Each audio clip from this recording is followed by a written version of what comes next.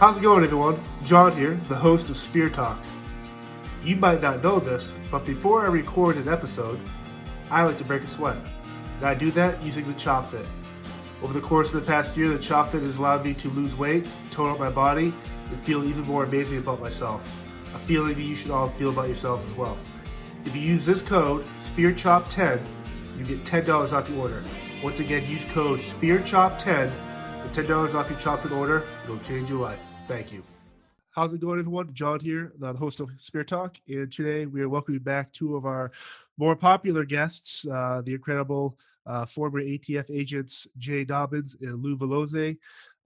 Gentlemen, after the episodes aired already, we got more questions from people that really had no idea the in-depth work you did as undercover agents, and the hardships and the triumphs you had with that. So without further ado, I just want to welcome you guys both here. Glad to see you guys are safe and healthy. And we got a lot to talk about today. So thank you for being here. Thank you. Thank you, brother. And so I kind of want to jump into it. I know it's been a year or so since I've talked to you, Jay, and Lou. I recorded with you a couple of months back. But a lot has happened in the world today. And I just kind of want to jump in. Like, how have you been, Jay, the last year I talked to you? How's the football stuff going? How is your life in terms of everything going on right now? Yeah, thank you, man. It's football's going great. For those that aren't aware, I've pretty much stepped away from everything law enforcement entirely to coach a high school football team. And I've tried to bring the same passion to my kids that I'm coaching that I did to my job as a federal agent. So, you know, it's the passion and the emotion and all those things that like guys like Lou and myself apply to our job, just applying it to a high school football team.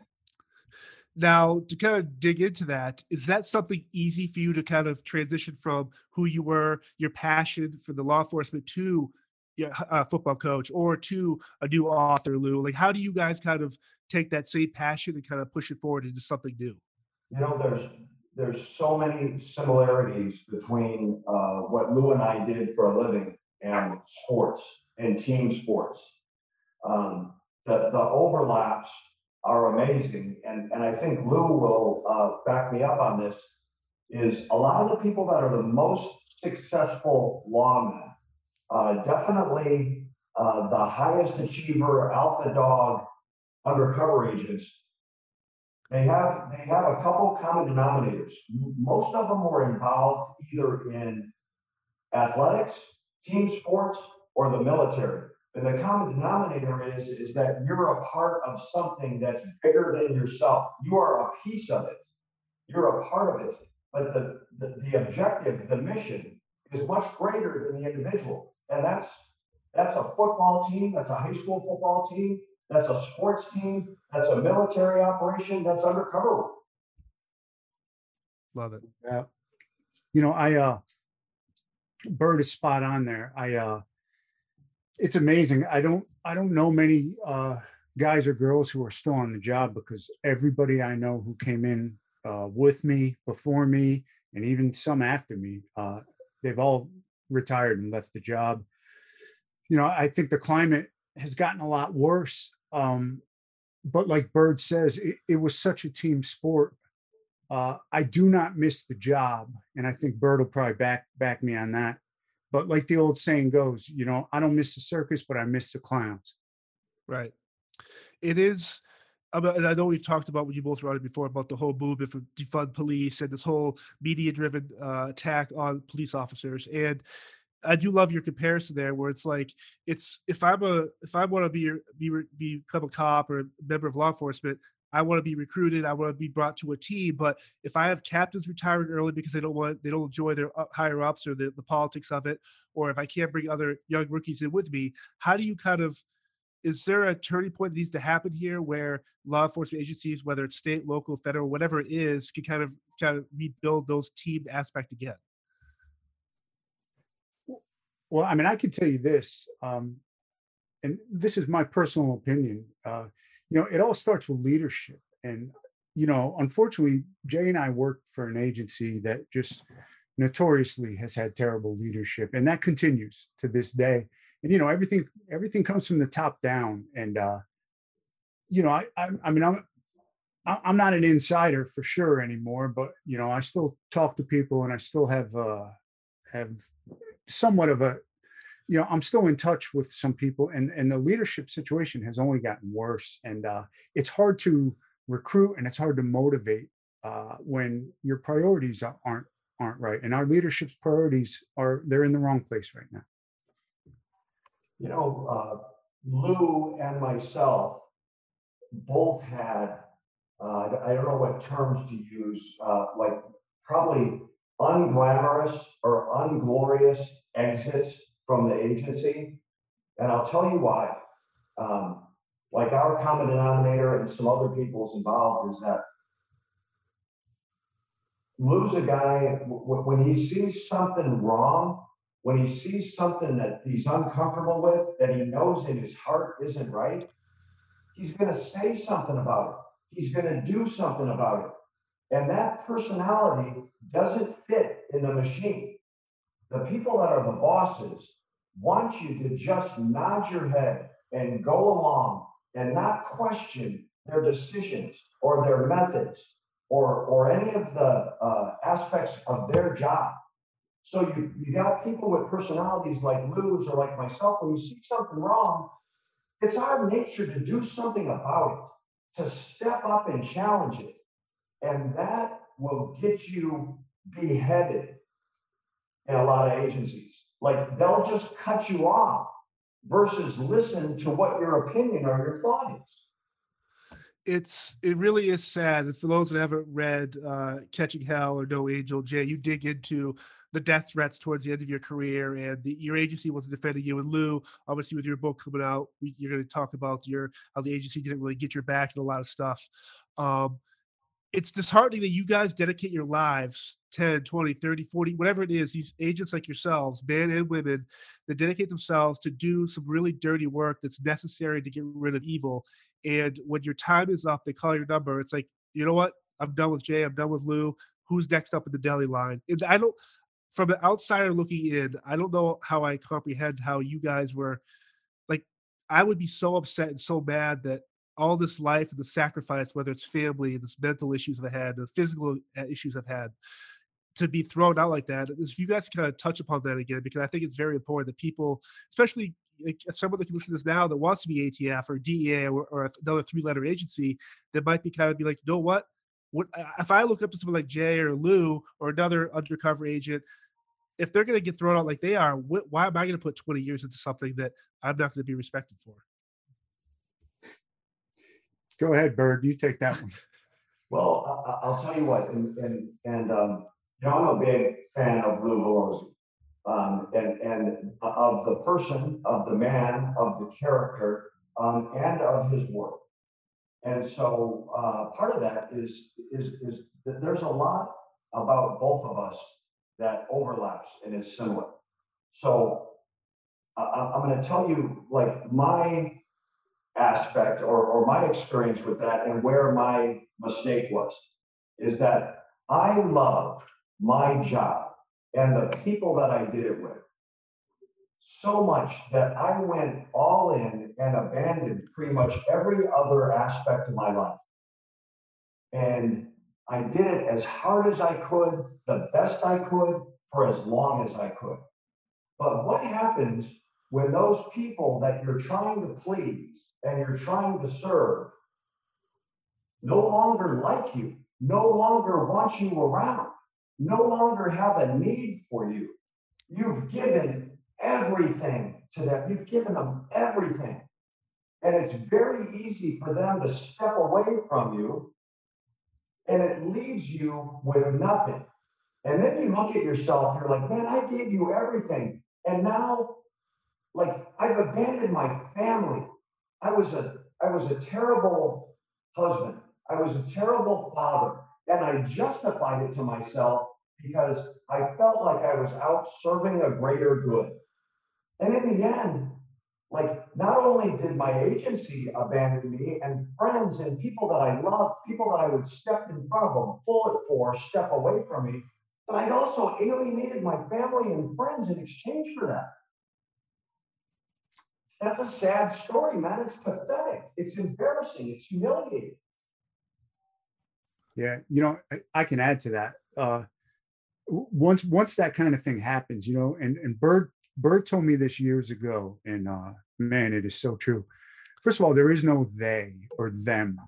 Like when that happens to you, and you're like disgusted and furious with the system, and guys like us, we want revenge, we want vengeance, and I'm gonna get them. They screwed me over, but like Bird told me, there is no they. It's just a chair that rotates up in a tall building somewhere, constantly rotating. Like they don't care. They are always changing. So once something like that happens to your career, the worst thing you can do is to live the rest of your life with a chip on your shoulder and trying to get revenge. Because, and we've said it before, we've said it a million times, really the only revenge when you get screwed over by the government is to go out there and live a great life. That's the only revenge, because you're not going to get back at them. No, it is really cool, the aspect, because you guys are, Jay, you put the 2 books out. I know your new book's coming out next month or December, Lou. And so it's part of your kind of revenge, I guess, from that aspect. You know what? I'm going to tell my story, how it affected my life. Obviously, I'm going to protect the sanctity of classified information. I get that. But this is almost a first step for you, Lou, where I can kind of get my story out there to maybe help someone else who could fall into these pratfalls. Am I reading that right, Lou? Yeah, absolutely. And again, this is stuff that Bird has already said, but I don't want to be that bitter guy, that angry guy with a chip on his shoulder. And I don't blame them, or I don't blame management or the U.S. Attorney's Office for my problems that I had at the end of my career. I blame me for my problems I had. I was out there running all over the country. Sal Nunziato was running all over the country trying to save the world when Lou Valoze was neglecting his priorities, the things that were important, just like Bird said. And so, I'm not bitter and I'm not angry. I'm just laying it out and telling a crazy story about a wild ride, man. And I wouldn't change anything, but I have major regrets, but I wouldn't change a thing. Right. I'll add on to what Lou said, is that to do the job the way Lou did it, and to accomplish the things the way Lou did it, and I'm using him as my example. If you're not all in, if you treat it like a hobby or a gimmick, or if you treat it like something cool to do, like a cool assignment, that's the quickest way to get dead. You have to be all in, and you have to be all in all the time. There's no 9 to 5. You have to live that personality, and you have to live that lifestyle and embrace it to be great and to be successful. And then it begins to absorb you. And when you do it over a long period of time, I know my flaw was Jay Bird stopped becoming what I did for a living, and he became who I was. Oh. And that personality and that person was there all the time. When I was at home, when I was with my kids, there's one story. I came home, I'd been on the road for an extended period of time, and I was just being me. And my wife said to me, "You cannot be gone and walk in this house and treat us like we're people on the street." And then in my self-defense, I was like, "Man, I'm not a light switch. I can't turn this on and off." And then her response was, "When you come to this house, you better install a dimmer switch and dial that personality down. And if you can't, don't come back." Wow. Yeah. John, I tell you right now, the smartest guys who did this, the smartest guys to me, Bird, were guys like Blake and like Daryl, like Foote, who went all in for a period of time and then walked away. And Bird and I, I don't know, we couldn't do that for whatever reason, but those were the smart guys, the guys who were great for a period of time, and then they walked off the field with their arms up in the air like Costanza. But here's the thing, Lou, and I think you'll back me up on this. Those guys were good at other things. They had other skills. They were able to translate, and create themselves as a different tool to put in the toolbox. Like Lou and myself, like we were pretty much good at one thing, and it was running that hustle. And we ran it from the beginning to the dirty, bitter end. Well, I'll say this as Lou settles his techno glitch there. And so in these opening comments, we've highlighted some of the issues we have, but I know Lou and I know his heart, and we've had this conversation. We both love ATF. We love our agency, and we love the men and women out there with their boots on the ground who are out there trying to do the job. So to get back to your question, like, how do you find the next Lou Valoze? Like, the dude is out there, that girl is out there, but they almost have to self-identify. You have to press the issue and volunteer into those assignments and take low-level elements of an operation, of an undercover operation, and then follow a Lou Valoze around and see what he does and see how he acts and how he operates. And what turns some people off, the glamour, the Miami Vice type mentality of like the cool look, riding in the cool car, going to an undercover storefront, dealing with gangsters, like that part of it is glamorous. What they don't see is the backside of that, all the work, all the effort, all the energy that goes in to put yourself in a position to just have that opportunity. Not everybody has that. There's a lot of people out there that can run a good game, but they don't have the energy or the intellect to put together and run, like Lou did, a storefront from top to bottom. Not only being the operator and being the point man that's standing there doing the deals, but doing all the dirty work that's never seen or never heard of or never credited that allows you to just be in the position to have that opportunity. Not everybody's got that in them.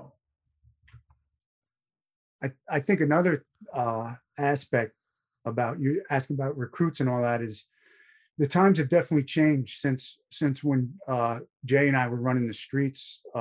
You know, at times, you know, Jay and I were allowed to really run free and run our game and do what we did. And, you know, those days are over. You know, times have changed. And I'm not just talking about ATF. I'm talking about all agencies. And of all agencies, ATF's probably has always been the loosest when it came to that. But, you know, Jay and I were able to run almost unchecked on a lot of our cases and do what we had to do, you know, with our tactics and running our hustle. But I don't see that ever happening again or coming back around unless there's a serious change in our society. I don't think the opportunities for any new recruits will be the same as it was for you know, guys like Jay and I and a ton of guys who came before us when, you know, we were essentially just given a pass. Here you go, you know, do your thing and just bring back some good results, put some food on the table. I think some of those, the glory days of undercover work, like Lou said, are long gone. And we were fortunate enough to get in under the wire when it was still hot and heavy, and you were still given freedom to go out and operate and do your job. But, you know, like from this, in the theme of this recruit question, there's a vision, a vibe that undercover work is sexy and glamorous. All you got to do is just look a little bit behind that curtain, and it's anything but that. It's a nasty, dirty, bloody, vomit-covered scab of a life. And a lot of people get intrigued by this vision of what it is, but the reality of what it is, once they get a taste of that, now they decide, man, you know what, I'll do something else. I know that mental health is a hot topic, as it should be for a lot of, whether you're an athlete or whoever you are, police officer, military, mental health is very super important.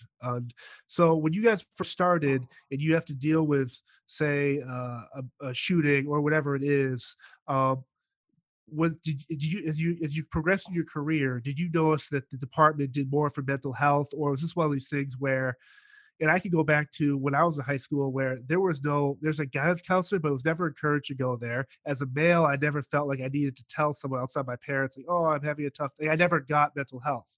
But as you see suicides raise, and especially the last 2 years, and this type of stuff that happens, do departments do enough for the mental health aspect today versus when you guys first started? Was it one of those things where it's like, oh, it's like locker room mentality, like, oh, just get out there, rub some dirt in it, you're fine. Your mind doesn't need to heal.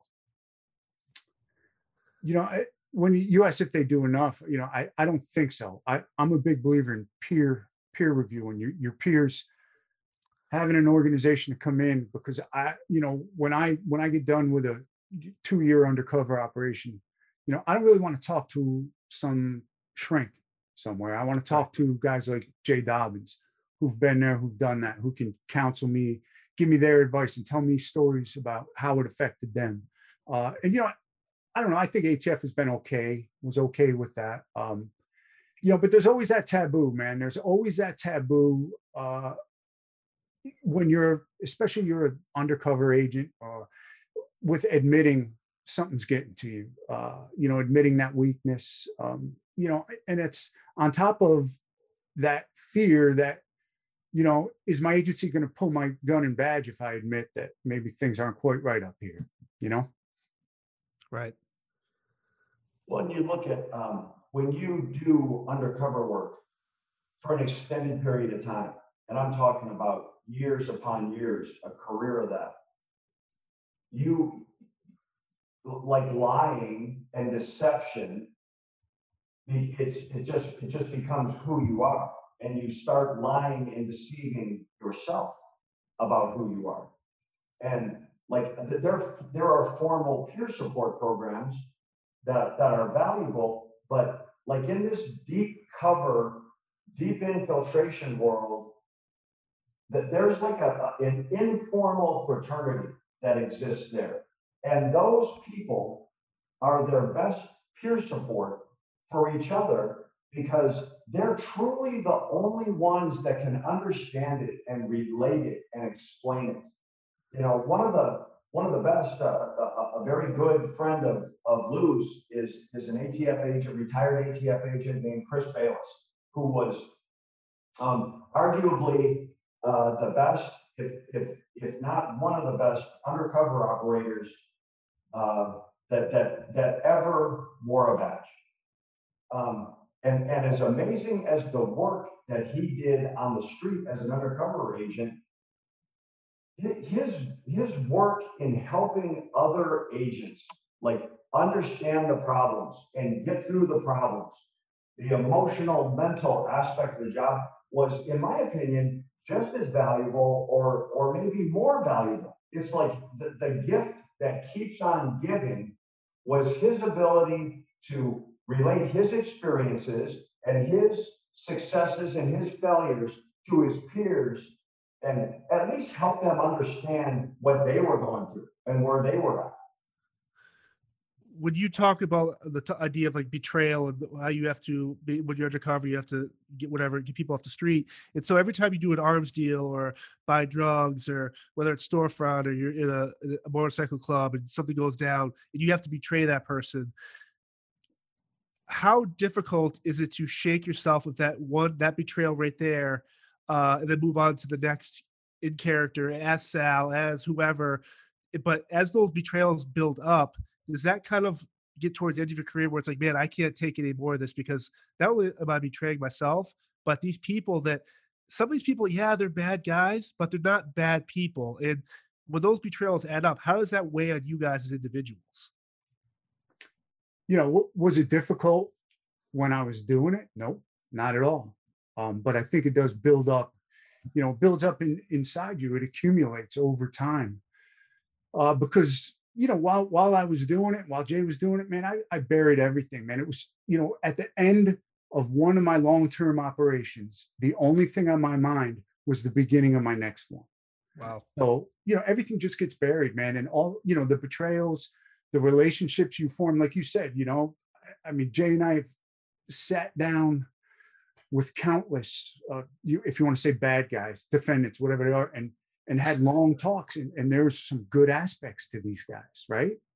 Nobody is pure evil. Very few people are pure. And so there's good aspects to them. And you develop these relationships, and yeah, then there's that betrayal, right? Usually we weren't around when the cuffs went on. We're long gone at that point.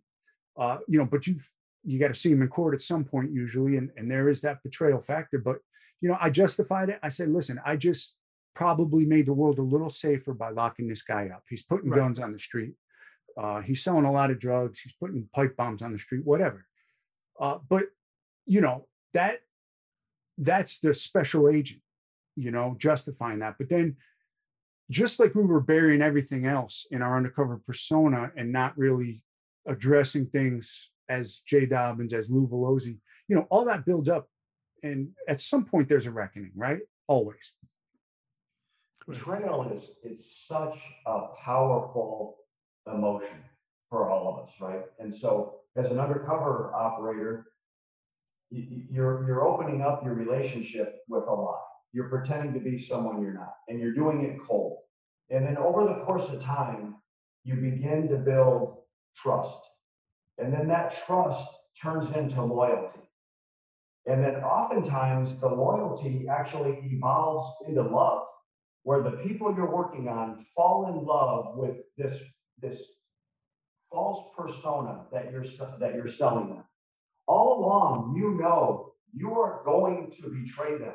You are going to break their heart.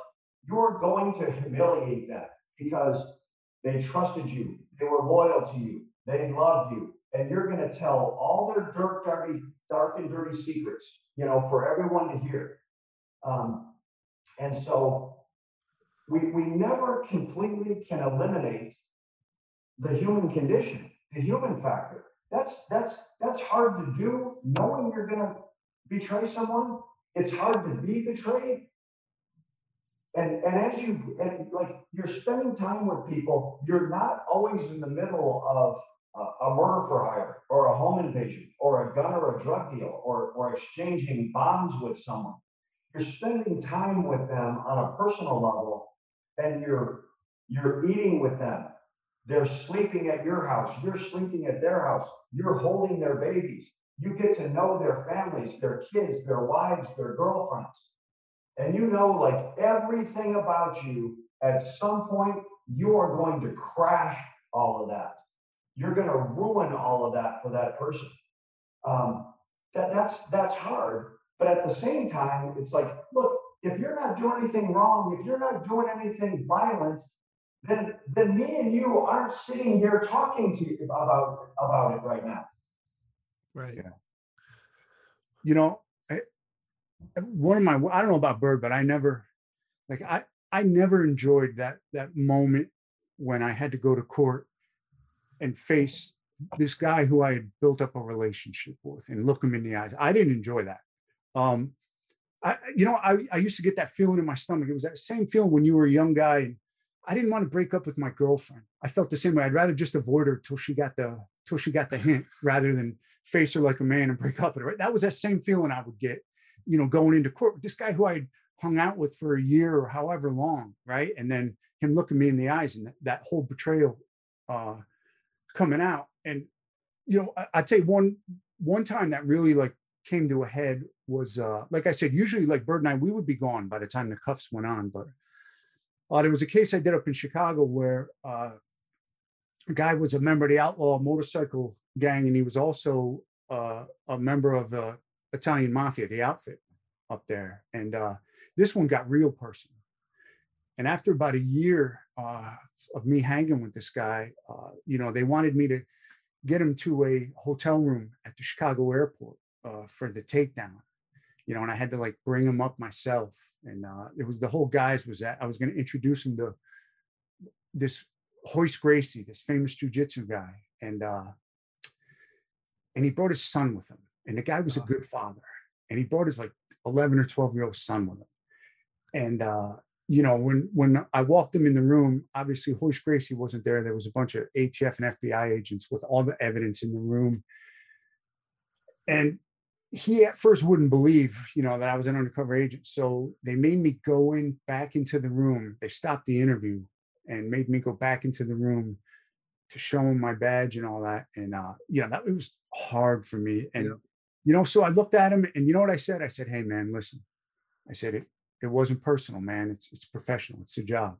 And he looked at me and he goes, it wasn't personal? Really? And, Oh, you know, I felt it. I had a similar experience where I like ultimately was brought in to confront uh, a suspect who was under arrest who wouldn't believe that I was an agent. And I came in and showed him my badge, and it was hard because he said, you know what? He said, right now, I've known you for 2 years, and right now in this very moment is the only time you've ever told me the truth. And he's like, I would have stepped in front of a bullet for you. You never get rid of the human factor. You how does a human being feel good about that? Like you have the satisfaction of completing your investigation successfully. But that takes the edge off of it, man. Like Lou was saying, like he never mocked people that he arrested. There, you've already humiliated them. You've already tricked them. You've already deceived them. And a lot of times you're seeing these people at the very lowest point of their life, and you are responsible for bringing them there. It's hard to find satisfaction as a human being in that. one of the other topics I want to talk about is the idea of attention to detail. Obviously, you create these characters, whether it's Sal or you're undercover. Everything you do has this kind of, you have to maintain everything, remember everything you said, every action you took. It has to be part of this character. How hard is it though to not get in the mix up where you deal with one group of people and literally a year later you see someone in another group? Like you still have to remember what you did before, but how hard is that to kind of build that persona? Is it something where you do it for so long that obviously you become Sal, right, Lou? And so you know everything he's already done, everyone he's called, everyone he's tipped at a bar, all that type of stuff. But when you guys first jump undercover, is that kind of scary for you that you could end up dead by one mistake, one way you present yourself? You know, for me, and I'm sure it was the same way for Bird, never scary. There was nothing about it that ever really scared me. It was what I wanted to do, and I loved it so much. Anxiousness, maybe sometimes, but never fear, because I was doing what I loved, and you know, I got into it so much. And just like Jay said, you know, right from the beginning, after a few years went by, you know, I was believing my own bullshit in my undercover persona. I was really believing it. And it was not difficult, you know, for me to remember everything and every little detail, because I was living it. You know, I was, and it sounds corny, it sounds dramatic, but it really is the truth. You buy into your own bullshit so much, you start becoming, just like Jay said, you start becoming a little bit more of your undercover persona than you are your real self, you know, and that keeps you sharp. That's, maybe it's a survival tool or a survival instinct, but you know, I lived it. I believe my own bullshit, which probably helps. Right. There's there's a couple different theories on how to handle an undercover operative. There's agencies that will let guys work undercover for a limited amount of time, and then they rotate them out of those assignments because they know what the end game can be when you do it too long, right? So those guys spend a window of time in this undercover persona, and then they're back out to something else, which has a value.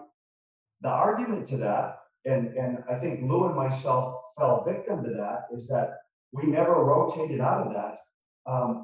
But here's the thing: if you have a 2, 3, 4 year window to work undercover, right when you're hitting your stride, you're really getting great. You're doing those things that Lou talked about, where you just believe that person and you can sell that person to anybody. Right when you're at your peak, now you're being pushed out of the assignment. Now, if you're allowed to continue, you can do amazing things as an operator, but the personal damage that's taking place is huge. It's immense.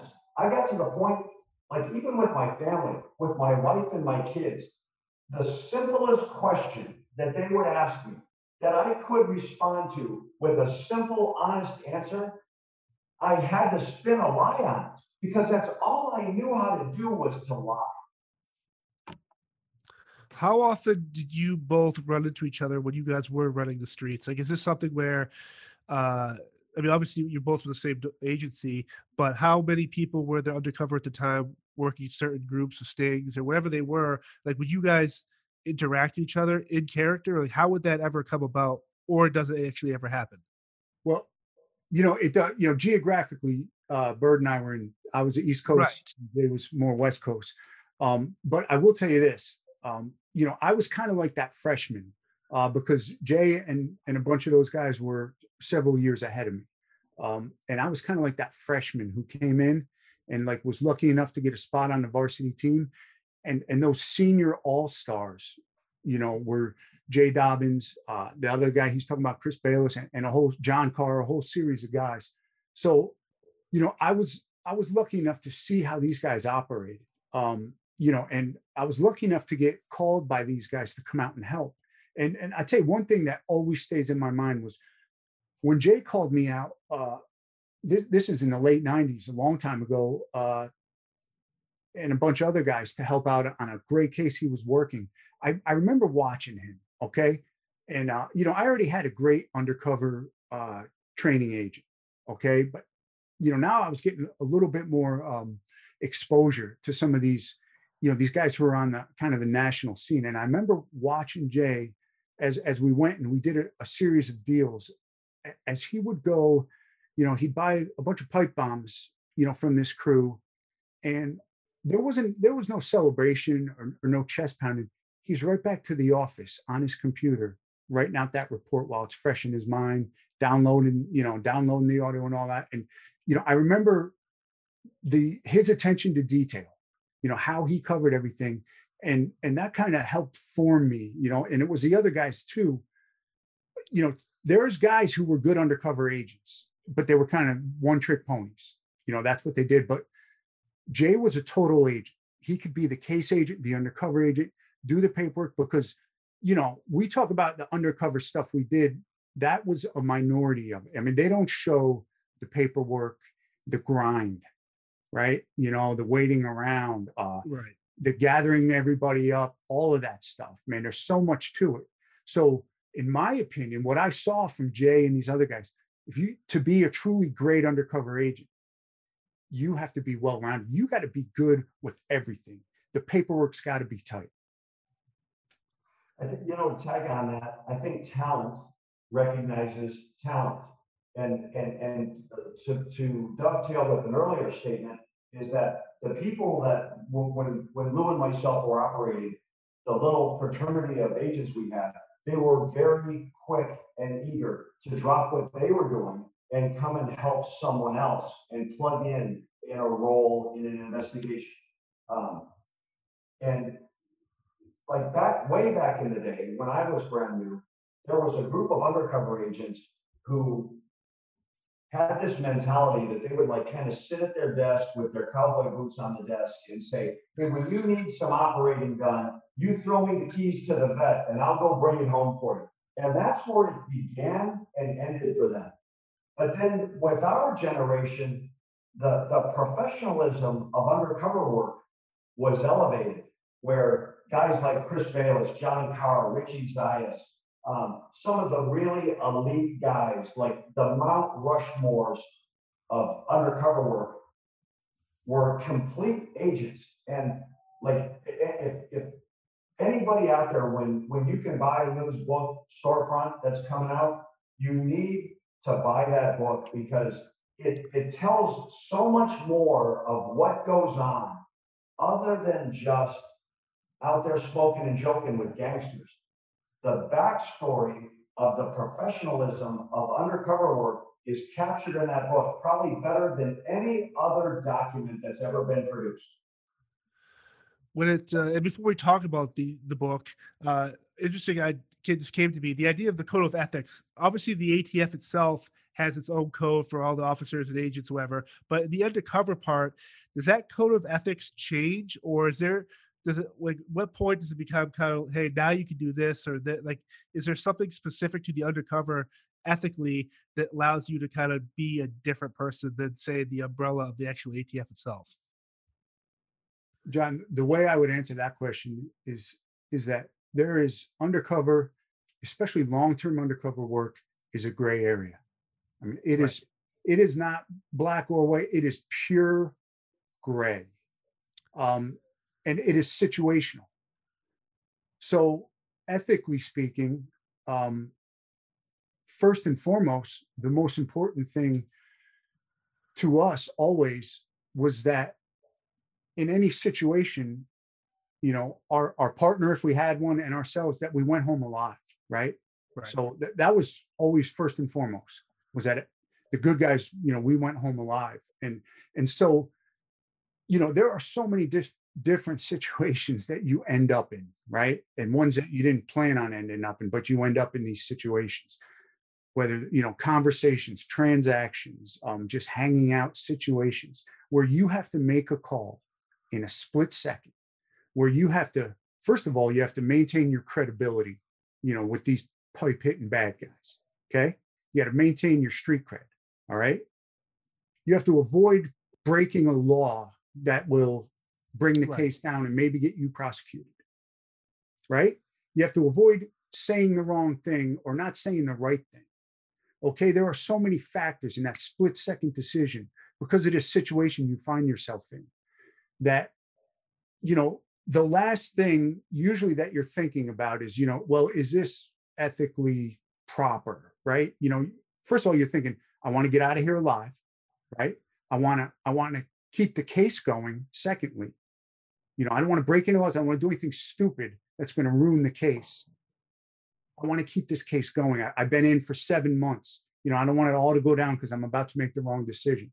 So I think that question about ethics it's very deep, and it's very difficult to answer because the situations are always different, and you have to make a split second decision in a totally gray area.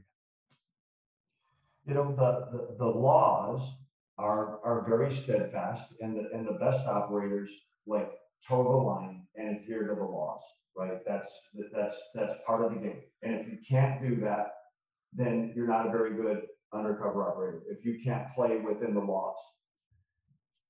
Just beneath those, when we talk about morals and ethics, are policies and procedures, right? And so probably a big part of my downfall is that I took ATF's policies and procedures, and rather than view them as rules, I viewed them as suggestions. This is kind of, and that was the wrong mentality to take. And so I got myself in a lot of trouble on my own. Like Lou said, I own my mistakes by violating policies and procedures, not laws, policies and procedures that got me in trouble administratively. And I'll tell you part of the reason why is because the people that make the policies and procedures, they sit behind a desk with a necktie on and monogrammed shirts and cufflinks on their sleeves, who've never done the job and are going to tell people who are out there operating what you can or cannot do. And I was like, it doesn't work that way. Like Lou said, it's a very spontaneous, fluid world, and you're making life and death decisions in a split second. So if that decision happens to violate a policy or procedure made by someone that I have zero respect for, I'm going to do what I have to do, and I will deal with you afterwards, or more likely, they will deal with me afterwards, which very typically was an extended amount of time on the beach with no pay, trying to teach me my lesson. Right. Amen. Now, you mentioned, obviously, Jay, Lou's new bookstore for coming out in December. Lou, would you obviously put together, and you're anxious, you're excited to put this out. Do you reach out to someone like Jay, who's written 2 amazing books already, for kind of advice, or how do you kind of get I don't know if courage is the right word, but it is something, it says a lot about you to put your story out on pen to paper, because a lot of people don't even have the heart to do that. And so you're willing to do that, but do you talk to someone like Jay, who's lived the same kind of life you have before you do your? I mean, it's needless to say that Jay was my inspiration to write the book, because I had already bought and read both of his books. Yep. And now Jay's experience in the book he wrote about is totally different than my experience in the book that I'm putting out. But the similarity between Jay and I was that, I'll use this term again, neither one of us were one-trick ponies. There was guys who were biker guys. That's what they did. And there was guys who were gang guys, street gang guys, and that's what they did. But Jay and I share a similarity in that we did everything. We didn't say no, which probably to our detriment. We didn't say no to anything. We were both very well-rounded. I mean, murder for hire, gang infiltrations, mafia infiltrations, biker stuff, whatever it was, we would do it. And I think that's kind of a testament. But just as Jay just picked one aspect of his career, to write about. He could have, there's probably 20 other cases he could have chosen from. He picked that one and it worked really well. And after reading Jay's book, I did the same. I picked one, and it's one that has never been written about or a movie, a TV show, anything about before, these secret storefront operations. Jay was the first person I called to get a quote, and a blurb for the cover of the book. The other guy that I called was, two guys were Steve Murphy and Javier Pena, the DEA Narcos guys. And I had already read their book as well. So absolutely, I didn't, I read a bunch of books I read Big Jack Garcia's book, which was a phenomenal book. Yes. And, so you take all those and they're always in the back of your mind. And, I wrote a lot in my book. You read a lot about my team, the team that I use, and these were guys, local guys that I used in my area that were a team that I used throughout these storefront cases. And, it's just amazing. It's like Jay was talking about these guys. If I was a multimillionaire, I would love, there's about 25 guys, right? Jay Dobyns, I could list about 25 guys who I would love. I would pay for all their flights and just get them in a room, everyone at the same time, while everyone's still alive, get all these guys in the same room. And John, if you were there and could see these guys and could interact with all of them, I guarantee the one thing you would come out with when you walked out of that room is that these guys are all borderline genius. Yeah. In the same way that like the great comedians are all borderline genius, but they're all a little bit fucked up, right? There's a high suicide rate with genius comedians and early death rate. Same thing with great undercovers, borderline genius, but we kind of run our personal lives into the ground. A lot of similarities. Right. I'll tell you, when Lou started working on Storefront, and I'll say this again, go buy that book, go get online, go to your bookstore and buy Storefront by Lou Valoze, because it's a great book. And I think every time a book is written, every new book, in my opinion, seems to be better than the last one. So this is the new book that's out there. In my opinion, this is the best book that's out there. But when we were talking about it and talking about like how do I consolidate and tell this story of my life and my experiences, the one piece of advice I had to Lou, which he embraced, and you'll see it when you read his book, is just be honest, tell the truth.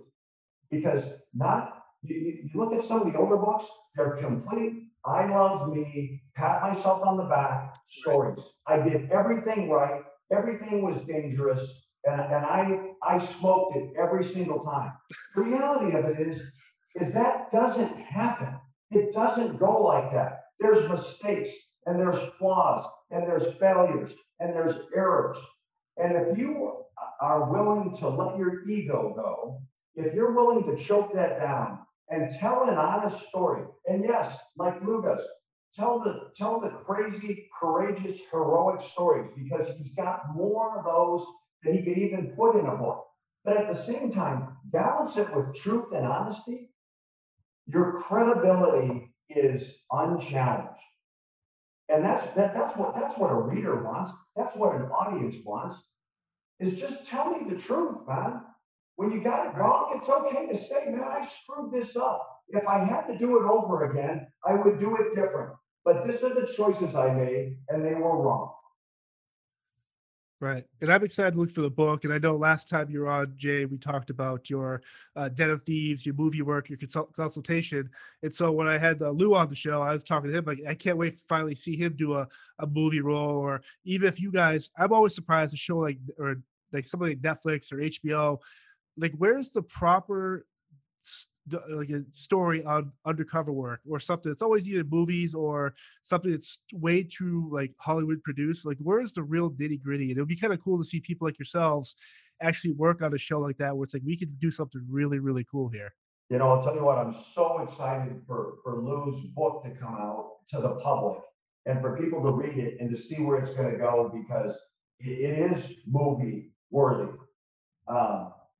But man, you're going to have a really tough time to find an actor that can play Lou Valoze, right? You might be able to find, you might be able to hire Joe Manganiello because they look the same and they're big, handsome guys. But here's the difference. I don't care what actor you plug into Lou Valoze's movie, he is going to be pretending, faking to be someone who actually lived it and did it. That's really hard to do. It's really hard to convey that with authenticity, because there's only one Lou Valoze, man. If you really want to do it right, Lou Valoze needs to star in the Lou Valoze movie. Man, About that, I tell you what, just on a serious note, to what Bert said, after he gave me advice, and I pretty much just written down, like in almost a police report form, the story of these storefronts. And after I had read Bird's book years back, and then after talking to him, how I arranged it was I told the story of the professional success that I had with these operations. Okay. I purchased over 1,000 guns in an undercover capacity, which I'm proud of. All right. Took them off the street. They were crime guns. I made a ton of mistakes during that time. And all those mistakes, they all came to light, in the OIG investigation at the end of my career. But they not only professional mistakes, but personal mistakes. And I didn't hide it. I put it all in there. I said it matter of factly. It's a story about great professional success with a bunch of failures and a huge personal failure in there. And it's a wild ride. And it's not a happy ending for sure. But I'm here talking about it, right? So it can't be too bad, and thanks to Jay, thanks to the Narcos guys, I got everything organized. We got it together, and finally it'll be out, man. So I'm really looking forward to it. Love it. Like I said earlier, with every new book, I think it elevates. And so if you go back in history, Joe Pistone wrote Donnie Brasco, yes. And we were fascinated with it, and we still are, and with the film and the book. Billy Queen wrote Under and Alone. Jackie Garcia wrote The Making of Jack Falcone. The Narcos boys, Pena and Murphy, wrote their story. But now with Storefront coming out, like taking examples and learning from the process of writing those books, Lou has written the new definitive undercover book. Now, maybe somewhere down the road, someone will write another one. But here's the thing. The end game, the time has run out on undercover work. There's not a whole lot of Lou Valoze's out there left to tell that story. He's like, on the back end of this. And, like there's an F. Scott Fitzgerald quote that says, "Show me a hero and I will write you a tragedy." Right. And almost all these stories start with an alpha dog hero and they end up tragically. And I'll tell you what, as an audience, as reading a book or going to a movie, those are compelling stories because they're authentic and they're true.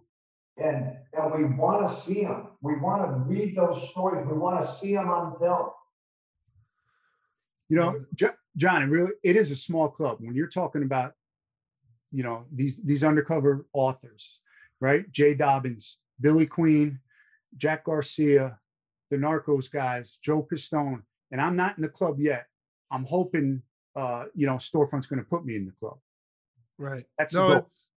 And I think it's important that people read these books to truly understand the work that you men have done to get rid of these bad people, these bad guys. And I think it's super important. I'm really looking forward to the book. Before I let you guys go, obviously, Jay, I know you're not much on social media, but your books are everywhere, whether it's Amazon, bookstores. Lou, I know you're on Instagram, Facebook. You have a website. Your book will be everywhere. I know you just started promoting it on Amazon, stuff like that. But if people want to find your books, obviously, where can they do that? Do you want to send them to a certain area? Stuff like that. I've had my day in the sun. I've enjoyed it. I'm going to defer on promoting my books and say, go buy Storefront. It is the new definitive story, true, authentic, real, personal, heartbreaking, inspiring. Go get it, go read it, and then, get in line behind me in the Lou Valoze fan club. Love it. Thank you so much, brother. John, it's right now, it's available for pre-order on Amazon, and I'm going to send you that link. And if you could put it up, that would be awesome. Yep. No, awesome. And again, thank you, gentlemen, for this. And look forward to talking to you guys again soon. Much love, you guys. Thank you. God bless. Thank you all for checking out this week's episode. Once again, I'm John.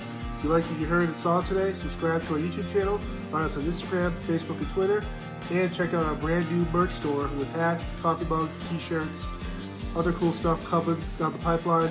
Again, thank you all for support. Be safe and see you next week.